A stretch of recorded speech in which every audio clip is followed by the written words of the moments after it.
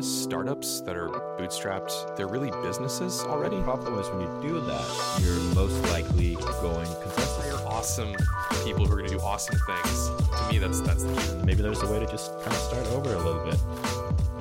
Hey listener, this is Out of Beta. My name is Peter Soom and my co-host is Matt Wensing. Matt is the founder of Summit and I'm the founder of Reform, and on this podcast you get to follow along on our startup journeys. Don't forget to check out our website on outofbeta.fm to find our entire back catalog and other resources, including our Start Here page for new listeners. Let's go.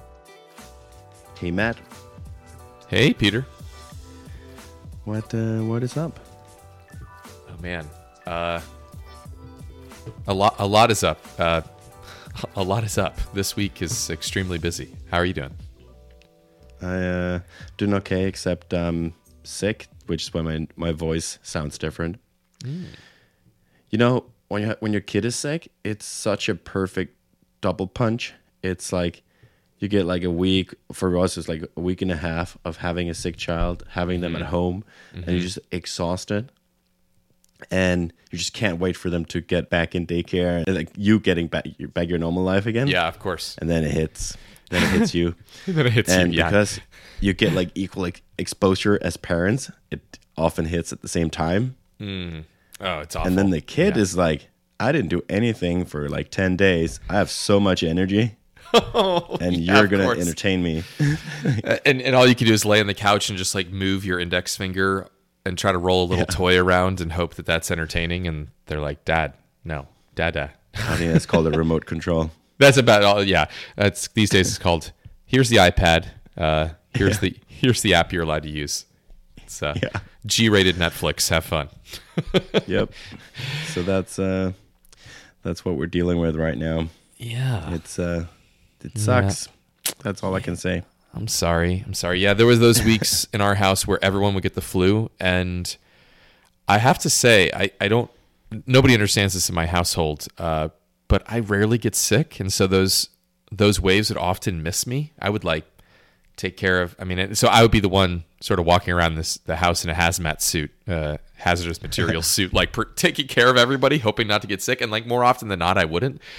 And so for me, there was often times where it was like 4 or 5 people sick all at the same time. And I was just tiptoeing around and washing my hands incessantly and hoping for the best, but it's no fun. So, so that's what you're up to or down to this week. Yeah. Before we start, I want to talk about our sponsor this week for the 4th week in a row, which is Whimsical. Whimsical is an amazing tool. You can create documents. You can create flowcharts, wireframes for your product, do mind maps, and you can even do project management in there. So you have this canvas you can throw on these boards, and Whimsical is pretty cool like that. You can just mix and match all their different products in these canvases. Check them out. As we said last time, Stripe uses them, and we're big fans. It's completely free to get started, and you can go to whimsical.com/outofbeta, and there's no credit card required to sign up, so really no excuse not to try out Whimsical. Thank you, Whimsical. And later in this episode, we'll roll the final snippet from our, jam session on Whimsical as a business. If people haven't listened to that episode, they can find it in the feed. Talking about Whimsical is what it's called. And it's just Matt and I talking about Whimsical as a business. Matt went back in the Wayback Machine and found out some interesting things. And I've got some good feedback on that episode. So people should check it out. But then I got to go to London last week, so that was pretty neat. Yeah. We should talk about that. Yeah, we should. It's important. No, it's nice. It was MicroConf the first day, and because my son was sick, I didn't want to go before he was not that sick, and knew that he wasn't going to have to go to the hospital or something like that. So I rebooked my flights until the morning of the MicroConf event.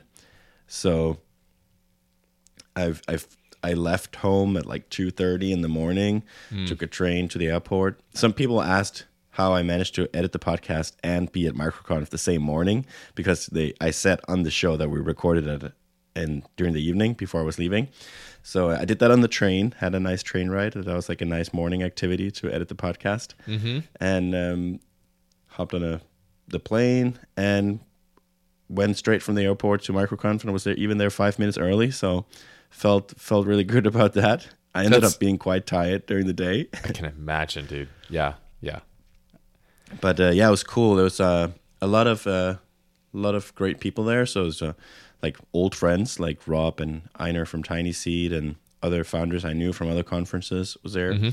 And then quite a lot of like Twitter acquaintances that I had never met in real life. Especially everyone, that you talked to on Twitter for the last 3 years. Yeah, it adds up. That's cool. Yeah, so yeah, and then new people that I didn't really know. Yeah, and there were quite a few people that either listened to the podcast here or like there was one guy, I don't know if you listened to the podcast, Paul, I think. We were sitting at the same table for lunch, and we were talking. Someone else was asking me something about Reform and how I thought about it. And it's like we've been sitting there for 20 minutes and we haven't spoken much to to Paul, who was there as well. And he's like, yeah, I use your product. It's great. And he started talking about it. It's like, you just quietly sat there the whole time and like listened to me talk about this thing. Yeah. About it. That's really cool. That is really cool. Yeah. That's fun. That's great. Yeah. I'm happy for you. I remember having that experience a little bit at MicroConf US just before things kicked off. Anyway, yeah, I'd sit there. Actually, what would happen is I would start talking about Summit or who I am, and they would interrupt me and be like, "Oh yeah, I listened to the podcast. I know all about that. you don't have to tell me that." I'm like, "Oh, what do I say? What do I say then?" So then I was like, "Well, okay, tell me about you." We were a few people that traveled from other countries outside the UK, so that was cool as well. People, if people were invested in like getting there and meeting up, and so I enjoyed it. And then randomly that evening there was a meetup called Indie Beers that's quite big in London, so they usually get like 50 people show up at a pub. And I think it's his name is Charlie, the organizer. It was used to be called the Weekend Club or something when he runs, and now it's called Ramen Club. It's quite cool. The way I understood it was like they would meet up at a ramen place and work for like 4 hours or something, and then tell everyone what they made after 4 hours or something like that.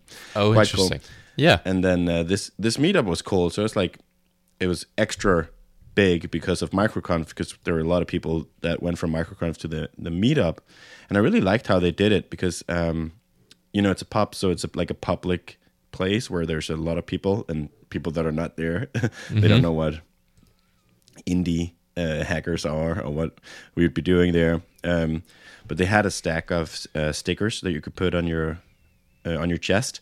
So that was quite neat. So like you could walk around and you could see people have these stickers on, so you know that you probably wouldn't put a sticker on if you didn't want other people to talk to you. Yeah. So I like that idea. I'm going to use that smart in the future, I think. Yeah. Cool. And then the next day was just a few people asked me if I wanted to meet up or like go out for dinner or something like that. But my London policy was that if you're not going to be at MicroConf, I'm not going to meet you, because the next day is just going to be me for the first time in a long time, just having a day all for myself. Wake up in a hotel and like spend the whole day in London, and that was quite nice. That's great. I really enjoyed that. Yeah, I had lunch with a friend of mine yesterday. Actually, my co-founder at Stormpulse for a startup, and he's single, no kids. We meet up, and like at the end, I'm like, oh yeah, do you want to like grab a coffee before we like have to go? Like I told him, like, I think I have another 30 minutes or so. I'm like, are you good? He's like, my time is my own, so I'm good. And I was like, oh yeah, like he's like, I literally don't have to be anywhere by any time for anyone. Yeah. Like, oh yeah, that's right. Yeah. You forget what that's like. I'm meeting a friend in 3 days, so Yeah, exactly. Like I'm good. Like I'm actually fine for the next 72 hours. Like, wow. Yeah. Okay. Meanwhile, you're like my first day to myself, where I decide what I'm doing every hour of the day for a very long time. So how did you spend that day? I just walked. I walked the whole day around London, and oh, cool. I ate a lot of food, all the food we don't have around here. So really enjoyed that. And then in the end of the day, I was so tired, but like it just felt like too early to go back to my hotel. So I found a Brewdog bar, which is a Scottish brewery that's quite cool. They have quite a cool story. They were crowdfunded, and one of the founders wrote a book called Business for Punks. That's quite good. But yeah, I found one, and it's something I miss from living in Scotland. So that was a good way to end the day. Cool. Had a good beer and reflected about all the stuff that I talked to people about, and nice. Yeah, and then I went home the next day, and here I am. Cool. That sounds great. Back in the grind. Good for you. Yeah, I can roll into my update. Okay. If unless you have any other London questions. The weather was great. Yeah. Well, I should ask: is that sarcastic or no? The weather was great. No, it was good. It was quite Okay. good. And it's often pretty warm in London actually because it's quite southern. Oh, okay. Yeah, but then not everyone has AC and all these other things I hear about. That sounds horrible. Yeah, it's not very nice when it's hot actually. Nowhere to go. My Yeah. hotel did though. So Okay, good. Got it. Cool. Yeah. Well, sure. How's first I'm glad that went well. And sorry you're dealing with sickness stuff now. But yeah, how's business? It's slowly happening, feels like. So I was bragging about our net negative churn last week. And I jinxed it. So Oh, man. one of our Yeah. basically our largest customer churned right after that episode went out. And I knew that they were going to churn because they hadn't used the product for almost a month or Okay. more than a month, I think, actually. Okay. So, and they're paying like 15 times or something, or 10 times what other accounts pay because they're quite high volume. So they stopped using the product, and so I knew they were going to churn, but I didn't appreciate the timing. We finally had this net negative churn happening. They're big enough that they mess with that. Yeah. Two nice things, basically. Other people started using the product more, so we're almost back to the same volume. They had very high volume, so they were noticeable in our metrics, and even with them churning, we still have really low net churn of like 1 point something percent. So it's still it's still gone down like 90% or something like that from where it was 6 months ago. So Okay. I don't feel bad about it. Like even with this one churning this month, like we still had really good churn numbers. So Good. yeah, it's just something that happens, and when you have customers that are larger accounts, like it's just more of a risk that they're going to mess with your metrics. Yep. In both directions. Yeah. But yeah, the cool thing is, so when you talk about like net churn, and we talked about that quite a bit last time, so I won't talk about it too much. But basically, the thing that makes up for your churn is people upgrading normally, and that's actually not the largest part. In our case, the largest part is people reactivating. So people that were using the product in the past and had churned, but are coming back to use the product again for another thing, or like for becoming customers again for a few months, churning and becoming customers again. And that's, I think, just because we've been in business now for a year, a bit more than a year, we're really starting to see that. So quite a bit of our new MRR this month has been people that had been customers in the past coming back. And it makes me feel so much better about the high churn we had, because it's just something I think inherent about the product that people don't necessarily need it all the time. At least not all people need it all the time. So Right. having like a subscription pricing model isn't like it's not perfect. I think it would be smart for us to have a way for people to just pause it, so they don't have to actually cancel. But yeah, it makes me happy because normally churn means that you you didn't do your job well, I guess. Like you got the wrong customer, or like you didn't deliver value enough or something. Yeah. But when people literally just cancel because they don't need it, and then they come back when they need it, that's a good sign that you did something right. Yeah.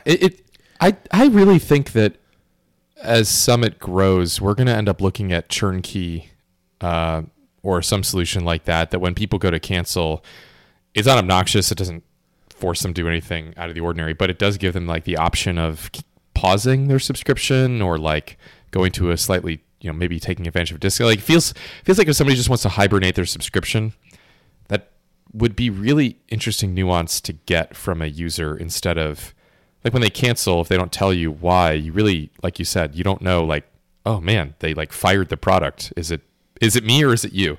And if they just said, and if they just said pause, you'd be like, oh, I get it. It's not me. It's you. It's your usage of it for now or whatever. Yeah.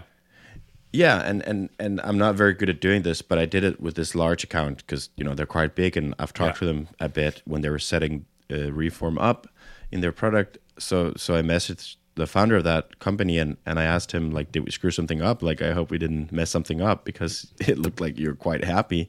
Yeah. He's like, oh no, we just didn't need it right now, but we'll come back when we need it again. Oh, that's great. Okay. That's great. Yeah.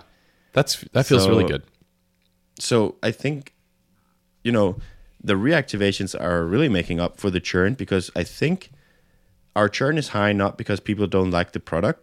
Our churn is high because people don't want to pay for it all the time, but most people are pretty happy with the product and want to, like, if they've used it once, they actually want to use it again when they need it. So they leave with a positive sentiment. And I think that's why we're going to see that reactivations actually save us from a lot of the churn that I was worrying about. Obviously, not the kind of churn that's activation churn, basically, like failure of activation. But I think the free plan helps with that, which is why it's kind of like we're so close to net zero churn. Because the free plan takes care of the activation stuff, and the reactivations adds up for the churn. What does somebody lose, if anything, when they cancel or churn from paid to free?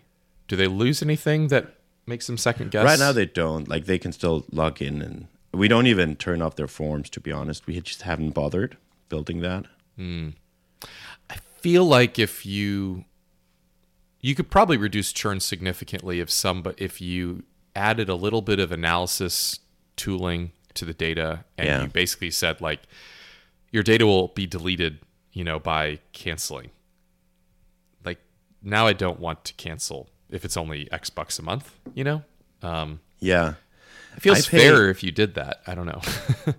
Yeah. I pay $5 a month for Squadcast, even though first of all, like we don't use it very much these days. Like we normally use a Riverside, but we still use it sometimes as a backup. And also all the old recordings in there, I could download them and have them, but I pay $5 a month for them to keep them, which is like a no-brainer for me. Yeah.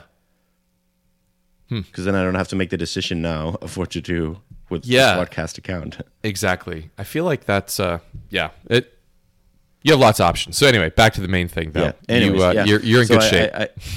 I feel good about that. Like it feels like growing a business with low churn.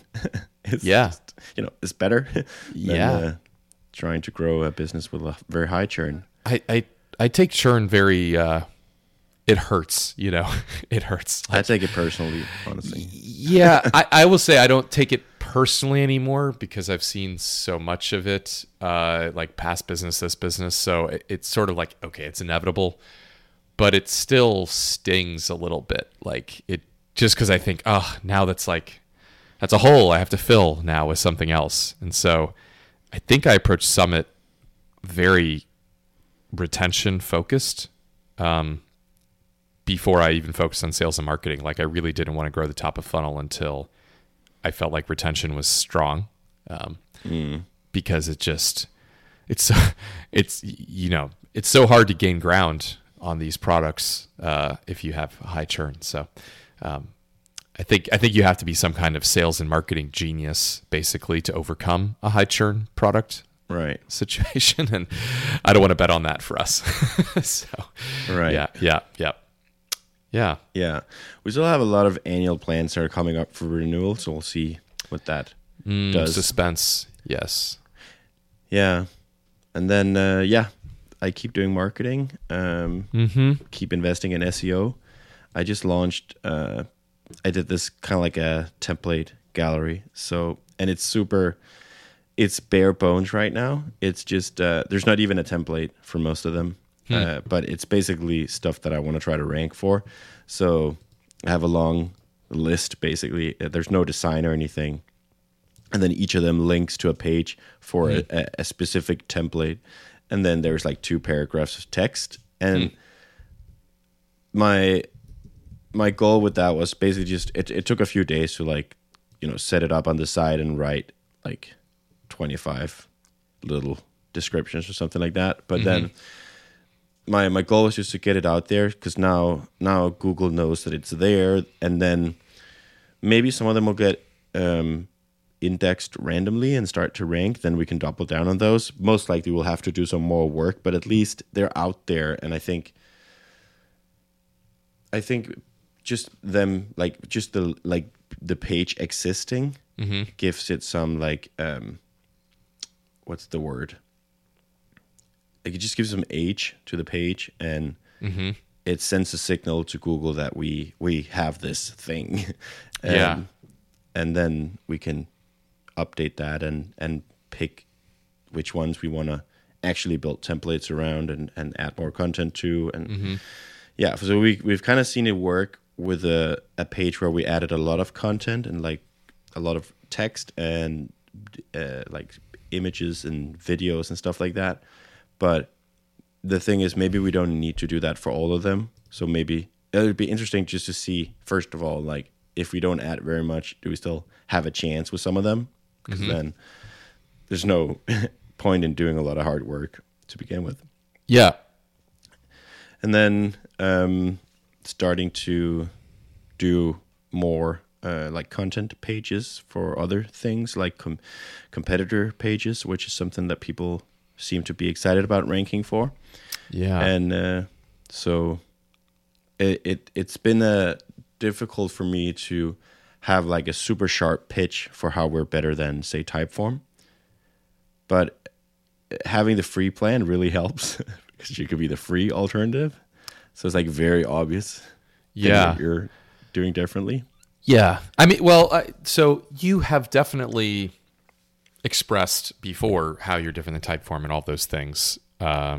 Even without mentioning them on your homepage, it's pretty clear that you're talking about some incumbent, right? So when you say when you say that, what do you mean about it? No, just like what to focus on and how to say it and what resonates with people. Okay, yeah. So wrestling through kind of the language to use.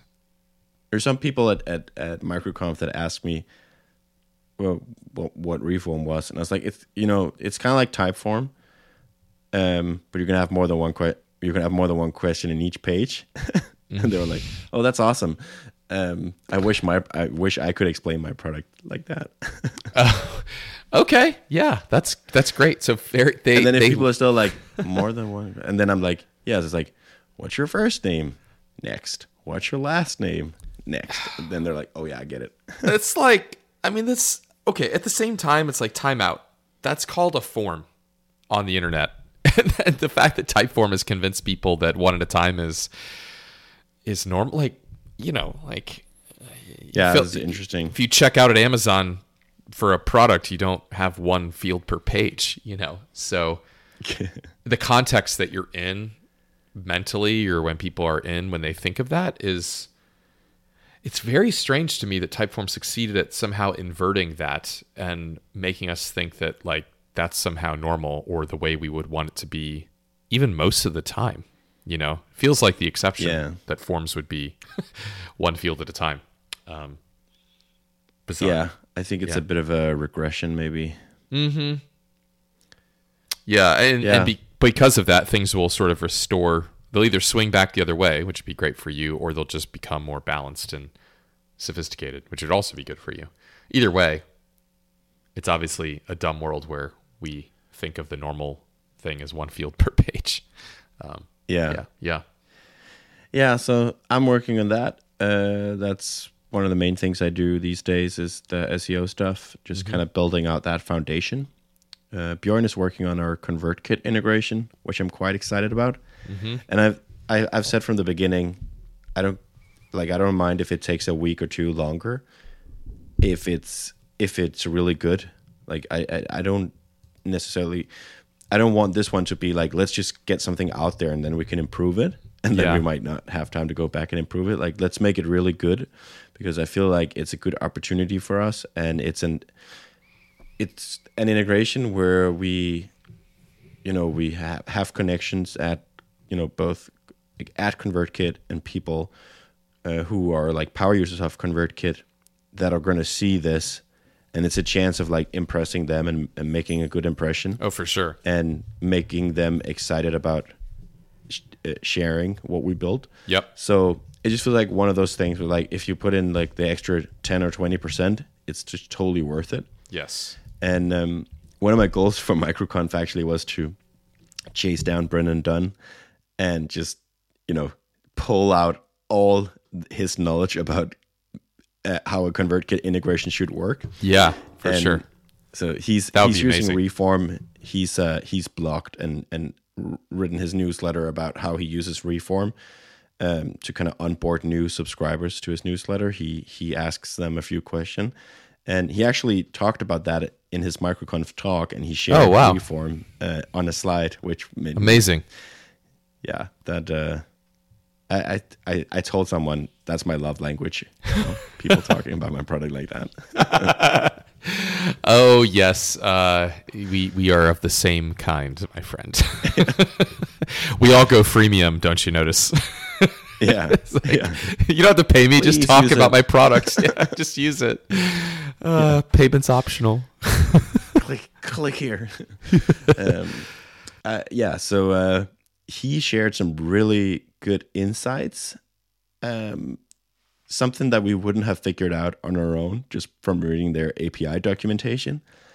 And so it's taken how we're going to do the integration from, there's going to be like, in the beginning we thought like we're going to have to ask people some kind of silly things just to make it work the way we want it to work.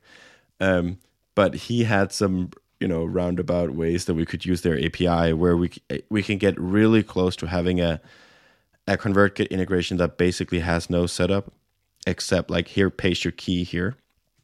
And I think that combined with our plans around templates where we're gonna make templates more dynamic. So the end experience for someone, let's say, hearing Brennan talk about ConvertKit and Reform, or ConvertKit like sharing their integration with Reform, is going to be like, sign up for Reform, pick the ConvertKit related template or one of the ConvertKit related templates we have, and then it's like, at like the name of your project or whatever, paste your API key, will link to like make it easy for you to fetch it, and then that's basically probably going to be it. Then you can obviously modify the form, you can upload your logo and whatever you want to do. But with just like a few clicks and like one copy and paste, you should have a form that's relevant to someone who's using ConvertKit, that's already hooked up to your ConvertKit account with an integration enabled and configured in a way, kind of like a clever way that because we understand how ConvertKit works kind of behind the scenes, I guess, so from their point of view, like, they're not even going to see our integrations page. Hopefully, that's my goal. Like, they're just going to sign up for a thing, pick ConvertKit, and then for all they care, like, Reform is like a ConvertKit thing almost. Like, it's something that works with ConvertKit, and it's hopefully like pretty seamless. That sounds amazing. That's my goal. That's kind of like the vision I've tried to like. The thing is like, think about it. ConvertKit also has so many customers and users that it's a whole segment for you to 40,000. Yeah, I mean that's a that's a great segment for you to find paying customers left and right, like, and build a decent revenue stream without even. I always like to think of, take a company's revenue and divide by 10, and there's probably room for a company to just sort of support their customer base and achieve that revenue. So, like, silly example, if there's $1 billion company, then there's probably room for there's definitely room for a $100 million company to just support and sell to that giant company's needs and customers, etc. So we know that ConvertKit is a 30 something million dollar a year business. Like, it's easy to imagine a $3 million, if not $300,000 at least, business to be built that just caters to and supports them. Because why? Because if 10% of their customers are willing to pay the same amount for your thing to enhance their experience, or however you want to slice and dice that, that's a decent market. It's real, So I'm very excited for you to find fit with their customer base in a very sort of satisfying way for those users, right? Seems really Let's smart. hope. Yeah. I don't see why not. Actually, can I ask you one more question about that? What are these users doing today? Can you contrast that? Yeah, I mean, if they wanted, so ConvertKit has a forms product. Okay. It's just very basic. Mm-hmm. So they don't really have a form builder. It's more of you can add extra fields to your email sign up form. Mm-hmm. But it's not you can't make very complicated forms. So some people would probably, if they just need to ask an extra question on sign up, they would use that product. But I think, so the use case that Brennan is using it for, and I think what he would probably just use Typeform before, I know he's used Typeform before, is when someone signs up in the welcome email, he sends them a form where he asks them for a couple of things, and he uses that to segment them in his ConvertKit account. Okay. I don't think he wants that friction on the sign up, because he want to make it, he want to just get your email, and then he'll take it from there. Right. So, and then then you wouldn't use ConvertKit's form product, because that's more of a sign up thing.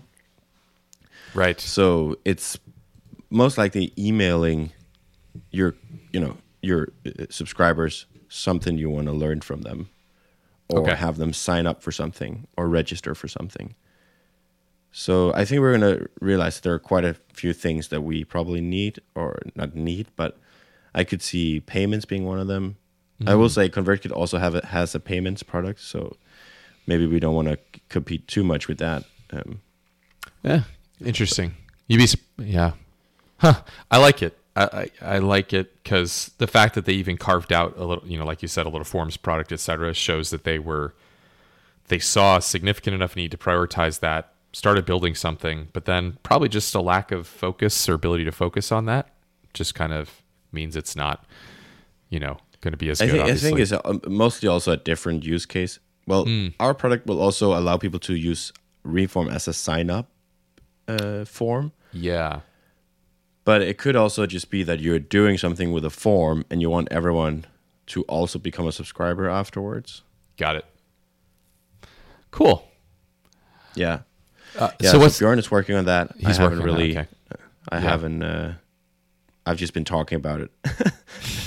Nice. He's been working on that while I was in London, and he's working on it this week. Mm-hmm. This week is kind of a short week in Denmark. Right? It's a 3-day week, and then next week we're planning to launch the free product on Product Hunt. Yay! And I tweeted out that I was gonna, I guess, live tweet the whole process of that. Yeah, because there's quite a lot of stuff that goes into it, and I did it, half a year ago, and it went well. I don't expect a kind of like a sub product, so like the free product in Reform to do as well as the main product, but I think it can still do like decently well. And so I was like, why not turn this into sort of like a a meta thing where I'll also talk about how to launch something on Product Hunt. Yeah. Can't hurt. Yeah. And then get some extra exposure that way and share something. Like it's fun to do like a live case study, I guess. Yeah. Even though I don't expect it to like blow up because it's, yeah, as I said, like it's kind of already launched. Yeah. I mean, if nothing else, it creates more free will and brand exposure for Reform. So that's a good thing. Yeah. Our goal is to, in that kind of community, Product Hunt community, indie hacker community, make sure that as many people as possible know that Reform is no longer only paid. Because I just want people to also, like, what, you know, when someone asks on Twitter for like a free Typeform alternative or something like that, I want more people to chime in with Reform, basically. Yeah, and they might be withholding that a little bit because they're just like, I don't want to recommend something that's got friction to get started. Yeah. Yeah. Makes sense. Yeah. So that's the plan there. Cool. Yeah, I guess that was my update. I would love to sit in on a sales call or a sales demo, on a whimsical sales demo, because I'm thinking like you have a great product, you have like traction within like a subgroup in a company or something like that, and now you're like, you've raised this money and let's start like think about growing the organization, having a sales team, for example, and you probably hire like someone who's really good at sales, hopefully, and like seeing a really, really good salesperson come in, and I can almost picture them like showing some artifacts almost that someone else in that organization created and had like success with, kind of like showing how you could bring this to the rest of the organization. Yeah, that's kind of like in my head how I imagine it would be, but I would just love to see that getting executed. Yeah, and then you have to do things like, somebody's got to keep track of the fact that, they have a Figma whatever subscription, which is expiring in May of next year. And so the right time to reach out is going to be March, because they want to have this in place when that expires, and you need to get everybody moved over. And like, this is all real stuff that you either deal with or you just sort of don't. And then they renew their Figma subscription or whatever competitor it is, and you miss out. That stuff, people aren't going to take it on themselves necessarily to do all of that transformational work. But if you help them, you'll be better off for it. So yeah, it's fun in that sense of kind of strategizing and then executing on a plan to win a customer. But you're really helping them buy your product. And it starts with, the earliest users probably being free users who just start sharing it. Yes, I suppose you want to know what's going on in Summit Land.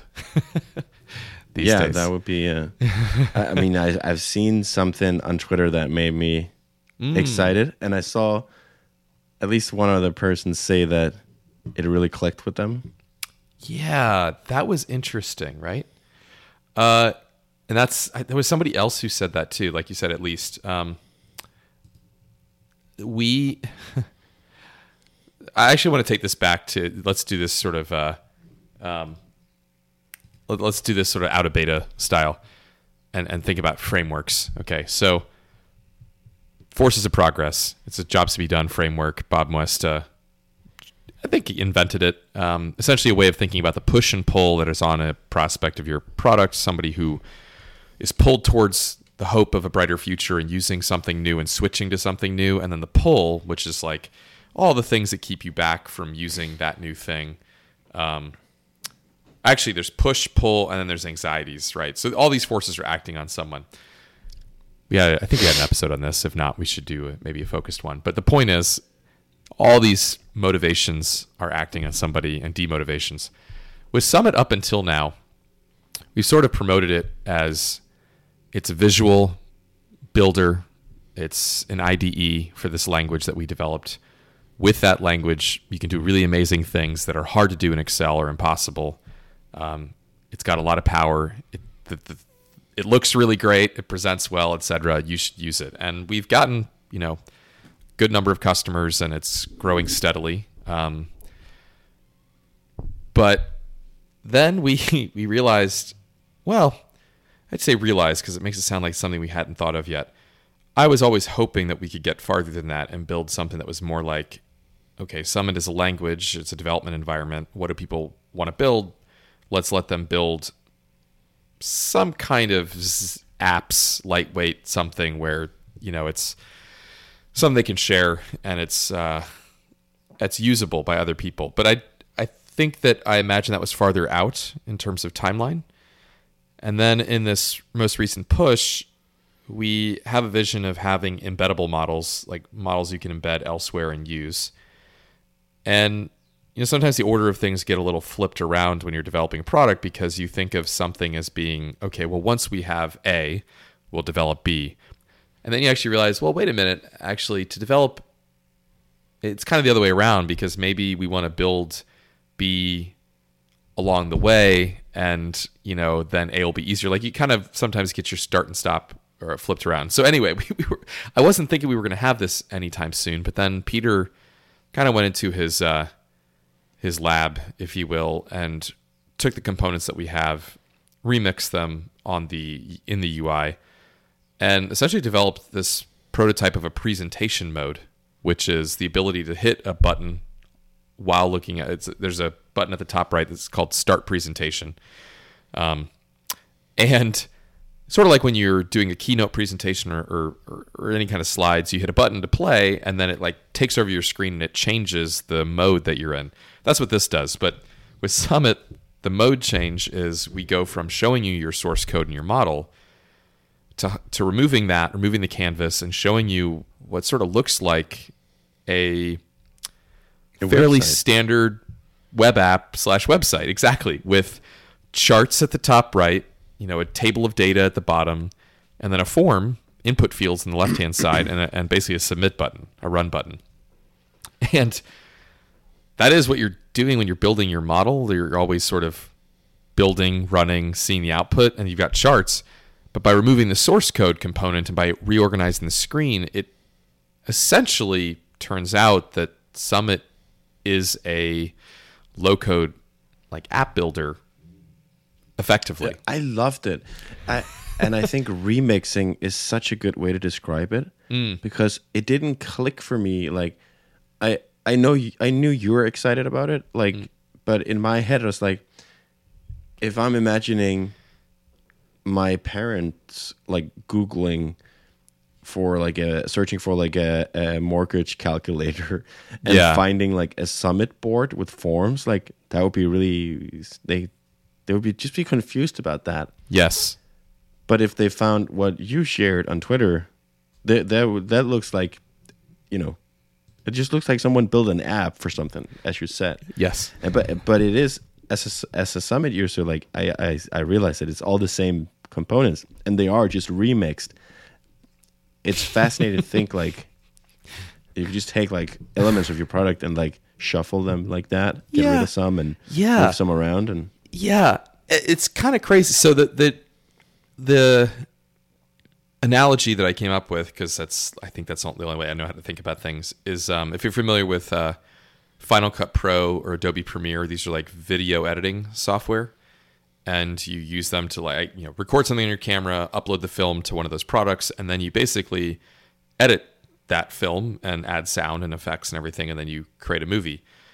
And you export that file ultimately. And what we had done up until this point was basically say, yeah, you should buy Final Cut Pro. Let's call it that, right? And the reason you should buy it is because it's really fun to edit video. It's really fun to edit video. And like there are people out there who will get really excited about just editing video. And that's fine. It's great that those people exist. But there's a lot more people who are excited about watching movies and watching videos and like consuming them. And then if you're a maker, wouldn't you rather have a step where you get to like publish your video and it's not in the editor? Like, why would you want somebody to look at your video in the editor? You don't want that. You want them just to see the final product and hit a play button and basically watch your video. And it's almost like we created this new medium for expressing data called Summit, and we developed this editor. And then we were sort of thinking that it was farther out there. But yes, of course, punchline, we need to give people the step where they publish their work as a consumable entity, as a consumable artifact, where now your mom, your dad can just basically watch the video, quote unquote, by just going to the page that has, and your model's powering it. You know, your model's behind the scenes. If you ripped off that layer, you'd see the model you built, which is your source code. But yeah, they don't care about your source code, and they frankly don't even care how it works. They just want to put in their assumptions, hit a button, and like get the results in charts in a table they can understand, and maybe download those to a spreadsheet, or or just play with it, right? So yeah, and this for the people that didn't see it on Twitter, it's like there's like a big header, which when I saw it was blue. Yep, and it had like the headline was like the name of the project in Summit, and then on the one side it had a form, and the way I understood it was it's all the events on your Summit board that had an input field, which is something you can add to an event, so you make it dynamic, was turned into just a list of form fields that people could fill out with the labels was coming from the events.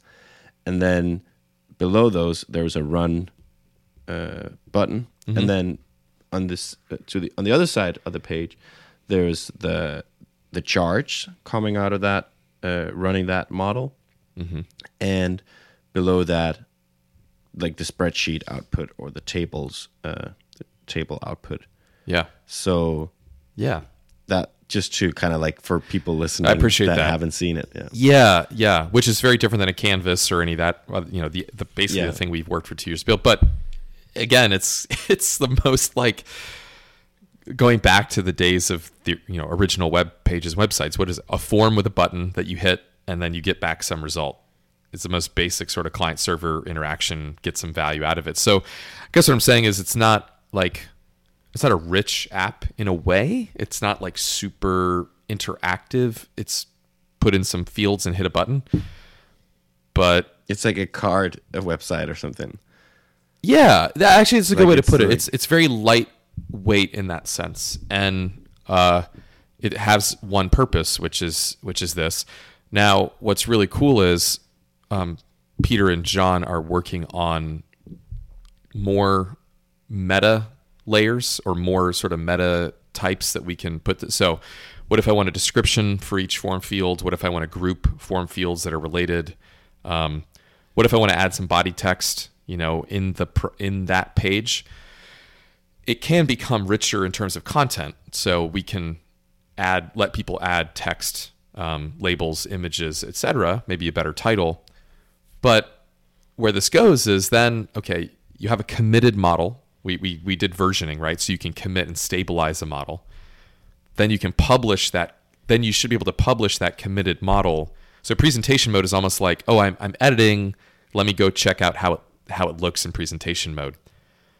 What if you wanted to sort of permanently publish presentation mode, essentially as a web page or web app, if you want to call it that, for the external world to use, or maybe a private link? Either way, you end up deploying, if you want to call it that, and publishing a final product out to the world that's powered by your model, and the front end was Summit created. You didn't have to do all the work. But now that's living out there as a Belgian tax calculator or a college cost estimator or this sort of infinite long tail of things that people could create mathematical models for. That's where we're heading by July, I'd say, is letting people sort of create and publish and then share those externally, which gets me really excited because then you're like, okay, the business of Summit is kind of 2 parts, right? One is, of course, we have an editor where we want people to develop models. And they could just use those internally. That's totally fine. But then there's another part of the platform that emerges here, which is, okay, you publish this app, this page. What if that's for private use? So like your sales team gets a sales price calculator that you build for them, or somebody builds for them. Somebody who knows how to build spreadsheets now just built an app for their sales team, which is cool, or marketing team or whatever. So you could have an internal app development pipeline there where Summit hosts.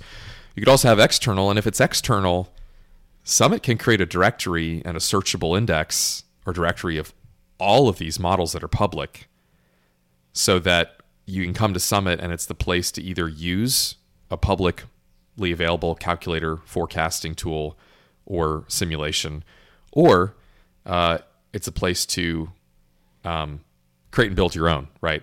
And so I think, or maybe there's one where it says like, actually you have a couple options. You can use this. The maker of the model also says that you can embed this if you want to in your own website or blog posts, as long as you credit them and you link back to this page or whatever the relationship is. So we sort of become this marketplace of models and calculators and simulations that people can create, contribute to, and use. And that is the fact that is like not pie in the sky. Like, let's do that a year from now, but like that's on our summer roadmap, and we're rapidly getting there.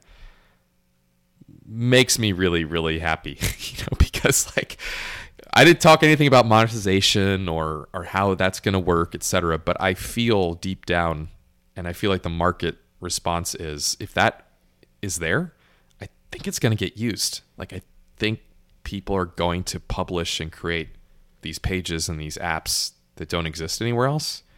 I'm very confident in that, and then we can figure out with them how to monetize, promote, and search all of those.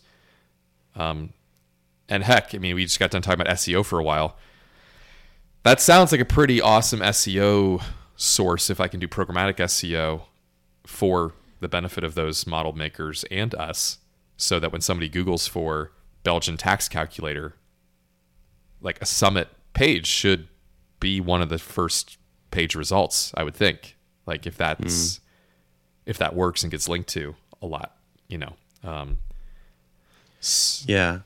I did that owner earnings calculator the other day. Yeah. Great example. Like Warren Buffett style stock valuation method.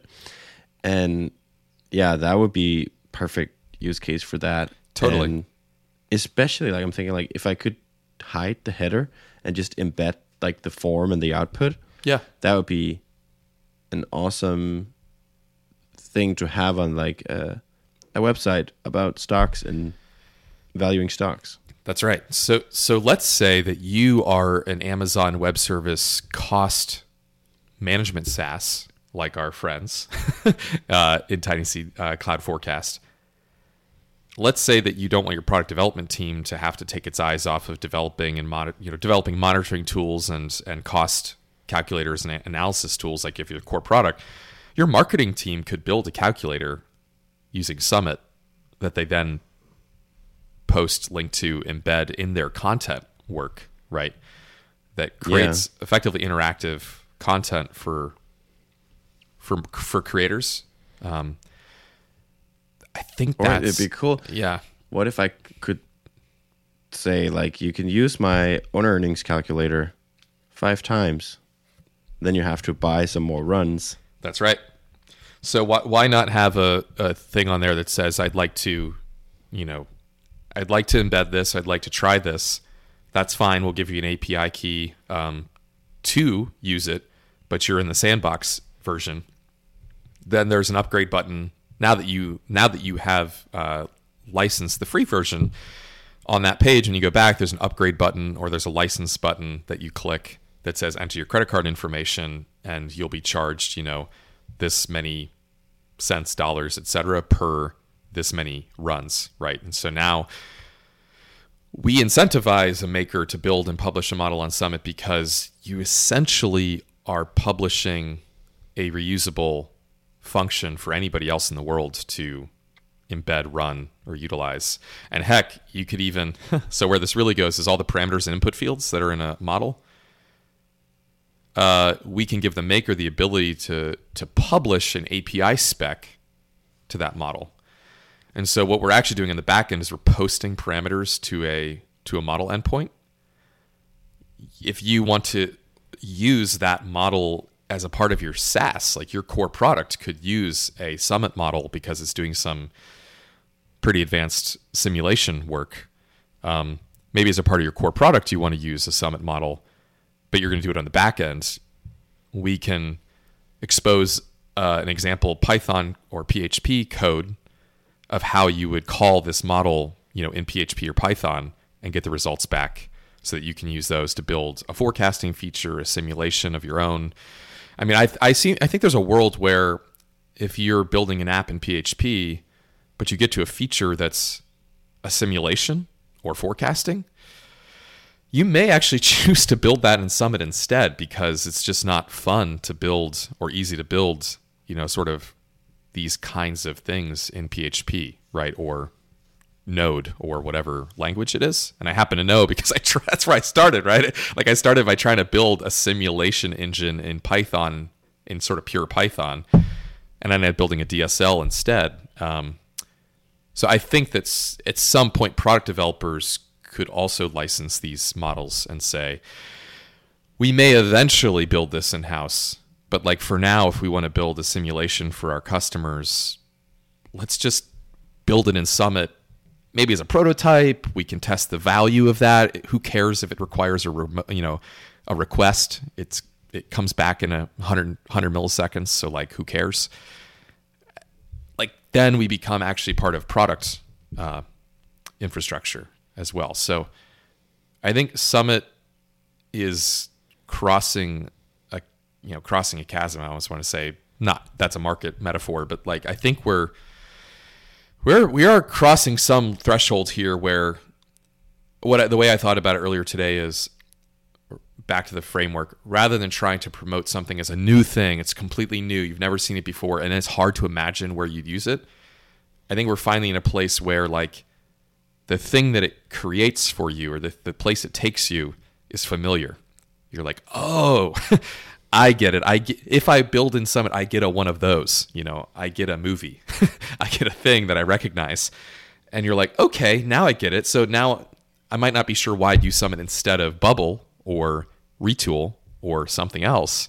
But like I'm getting a thing that I know how to incorporate into my work, into my life, right? And it's an app, it's an API, it's a whatever. So,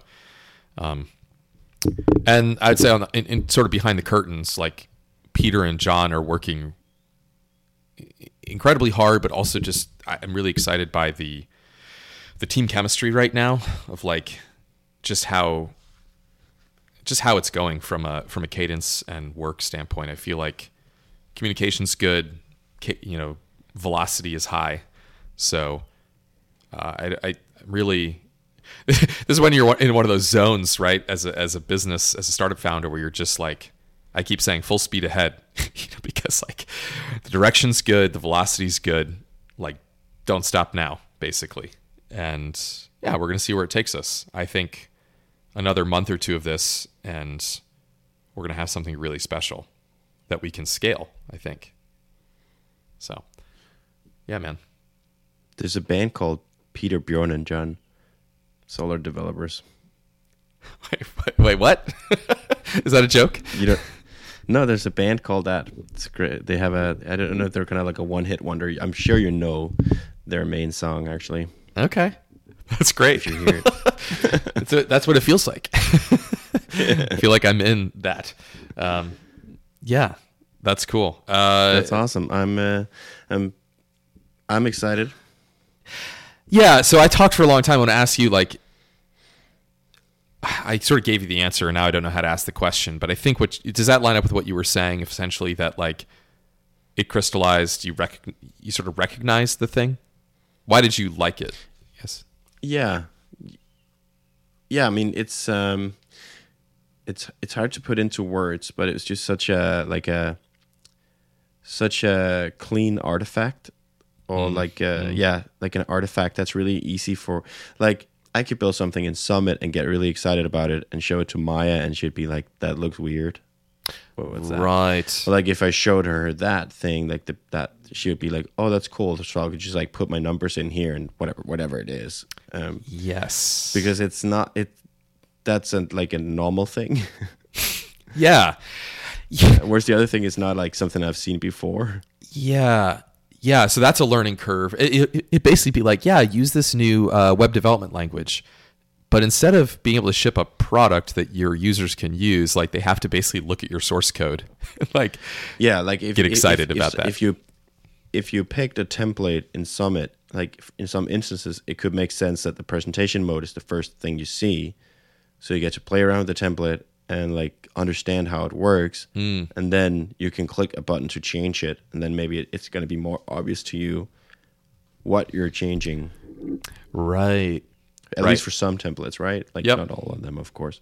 Yeah, I like that. Because Summit also, like, this is not the only use case for Summit. Like, most of the time when I'm using Summit, I just have like 3 events. I just want to see like what happens if I like kind of like pipe this event into this here, and like it grows at a certain rate. And there's also some churn and whatever. Like I throw this other marketing channel on top, and it's more of a draft, like just play around with some stuff. Yeah. And just running like a very quick simulation. Like I wouldn't even think of it as a simulation. It's just like Summit is the easiest way I know how to model growth. Like if I did that in Google Sheets, like I would have to look up, oh wait, what is it? It's like 1 plus something, and then it's like parenthesis, and then you have like power off, and you're clicking and dragging to the right, and whereas like in Summit it's like at 5%. Yeah, done. Right. Cool, man. So that's that's like a normal use case for me. Like I wouldn't be building apps all the time. Like sure. It's more of a notepad almost. So you could actually build. So you could build that little 3 event model, parameterize it, and then kind of bookmark the presentation mode. So when you in the future, when future you is like, oh, I want to just play with the inputs, I don't have to like go back to the source of the model. You actually could, if you wanted to, just play with the input fields and see the charts sort of respond, right? Yeah. I guess I could do that, but I mean, I could also just like Google like annuity calculator or whatever it is that I need, and probably find something. But it's nice to just like, for that use case, I like the canvas a lot. Got it. Yeah. But but it would be the presentation mode is nice for like sharing it with others without explaining. Yeah. Why the canvas is the way it is. It's what the sales team want. Like if you're building a pricing calculator for your sales team or something, the sales team expects a form that they fill out and hit a button, and they get they get some answers. So that But yeah, funny. I kind of thought about like when you asked me that question, like I kind of thought about, I don't know why it popped up, but like Tesla it's not a company that builds cars. It's a company that builds factories, that builds all the stuff that you need to build a car. And then it also builds cars, like, but it also has like, it also builds batteries and software and like marketing stuff and distribution and like all of that stuff. But it has, so it's more of a, and Summit now is more of a, it's like it's a company that builds stuff that you can use to build other things with. Like, yes. Yeah. So I mean, I should share on this podcast. Like, I have for the last year been trying to explain that that's what Summit is, and people keep coming to me through email, DMs, Twitter, whatever, and saying, chat, like, hey, Matt, you should build a blank, right? And what they're basically saying is like they want me to like create a model for this. And I always felt like you're sort of like going to the guy who's trying to create YouTube or Vimeo or whatever. And you're basically telling him like, you should make a scary movie. And then they're like, you should make a movie about saving the whales. You should make a movie about, and the guy, the person's like, I understand that there's a lot of demand for a lot of different kinds of movies. But what if I told you that what my goal really is to like build the tools for you to make movies so that you can make like all the movies you can dream of, because there's too many. Like I didn't build Summit so that I could build models for the world, right? I built Summit so that the world could build models for itself. And it's been so frustrating. I'm not frustrated with the people because I understand why, but I've been frustrated with myself for like, how come people aren't seeing that? And I think this tweet, or the last couple tweets where I shared the presentation mode, was the first time where people responded and said, oh, wow, people could use this to build this. I think it's because like, I think what's different to me is, in my head, I was showing people a Summit model, whereas if I'm showing them the presentation mode, they don't have to know that there's a thing called Summit. They don't have to know how I built it. They don't have to know what tool I used to build it. Right. They might have seen like something that looks similar before, and they're like, "What? How did you build this?" Because I've seen like other things that look like it, but they don't have to know anything about what Summit is. They kind of do to understand, like if I show them a canvas. Yeah, and so then the focus shifts from, wow, Like you need to. Yeah. I could send someone to the presentation mode, and they could do something without any instructions, Yeah. Yep. and they could do that, get some value, and not still have no idea what Summit is. Yes. Yeah. They would wouldn't- have an idea about what my thing is. Yes. In their minds, they visited a owner earnings stock valuation tool. Sure. The backend could have been PHP and JavaScript, or it could have been who knows what. Doesn't They matter. probably wouldn't even think about how that was put together. No, they wouldn't. Why would you? You just want to use it. Yes. And I think that's what's different to me. Is like it's such an end user thing. well, That's and why I call it an artifact. It's like it's something Yes. that came out of it. right, but and I think what that does for you as Peter is it means that you can now think of yourself as producing these artifacts because you can picture Yeah. demand. You are aware of demand that wants those artifacts. Whereas before, the only demand for the artifacts I was making on the Summit canvas was like me and my very finite audience, like you. You are the demand for that because you're the only one who understands what Summit is. Now that it's recognizable, it's a familiar artifact, like you said, you can picture demand that's beyond yourself. It's Maya, it's your parents, it's other people, and you know that they're going to be able to use it and consume it. You know that demand is there, right? So now it's you don't expect me, Matt, to create the thing for your parents because you're like, no, it's fine. I know how to use Summit. I can create it because I know that they can use what I make if I use this tool, right? And like if I want to share a meme on Twitter, it would be weird for me to send people to A Photoshop a file. Figma link. Yeah, of, Figma like, link. Yeah, like, exactly. I Yeah, just want to send them the meme. right. And they don't know if I used Figma or Photoshop. They don't care. They don't care. And you know there's demand, and you know there's maybe to take this one step. You know there's demand for people to get that little animated GIF in their texts. You're not sure there's demand for people to get a link to a Figma file and to have to like browse around and find the GIF and play it. You know? Someone said I was eating. There's this fried chicken place next to the beer meetup, Indie Beers meetup. Nice. That's like a tradition that people go there. It was amazing. And I was sitting next to this guy, Max, and he was talking about how when you're doing web development and you're kind of like explaining to other people what you did, like some of the stuff is like the stuff that looks the most simple can be the hardest stuff, like how to get like some sort of data from like some obscure API to show up in like a nice looking JavaScript app somewhere. Yeah. And when you finally make it work, you're so excited, and you're like, you drag someone like from your normal life, and you're like, look what I did, like it's now there, like, and And like, they think you're crazy. yes, Yeah. there's that thing on the screen. It's Wow. great. Like, There's a that's better. what I always. They're all like that, aren't they? It's, right. And I think so. This is like the behind the scenes extreme version of that, like because people who not like listeners of this podcast who now sees one of these presentation mode Summit pages. I don't even know what. Sure. to call Let's them. just. I mean, we can call it an app. I guess it's Yeah. a page. Yeah. Summit apps or whatever. They'll know like how much went into that for someone to be able to do that, Yeah. which Yes. is fascinating. Yes. But to the end user, it's just, there's 3 form fields.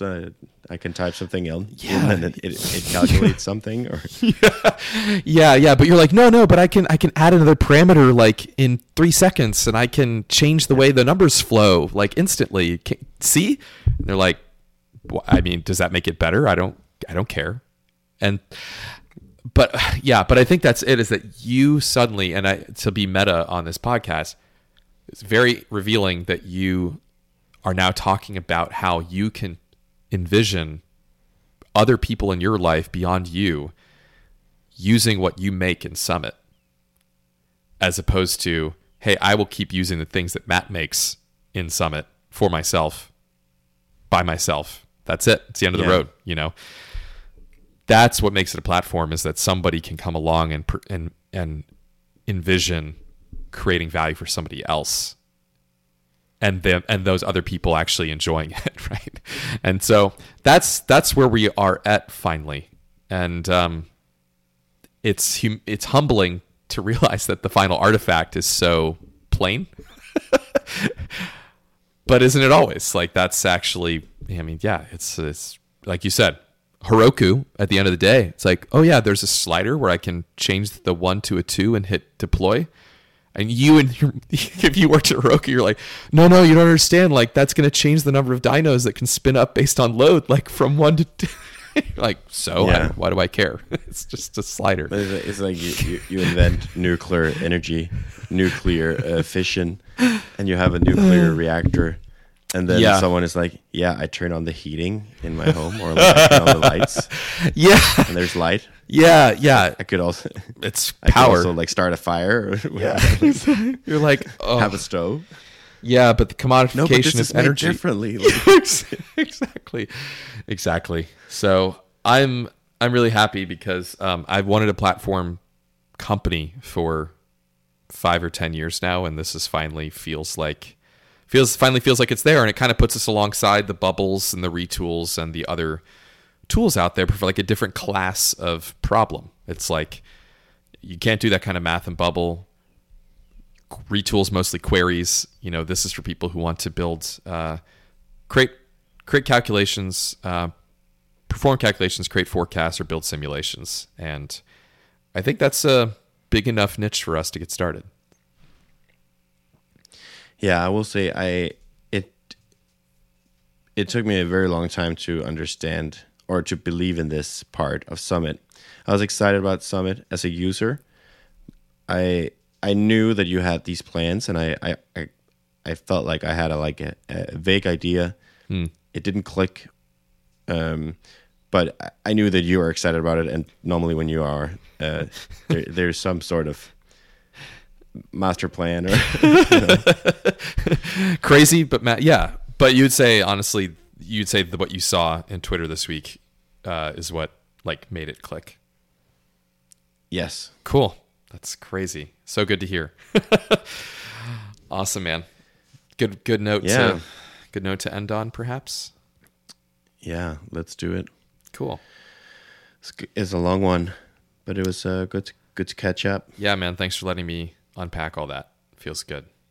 So, all right. Cool. I'll see you next week. Cheers.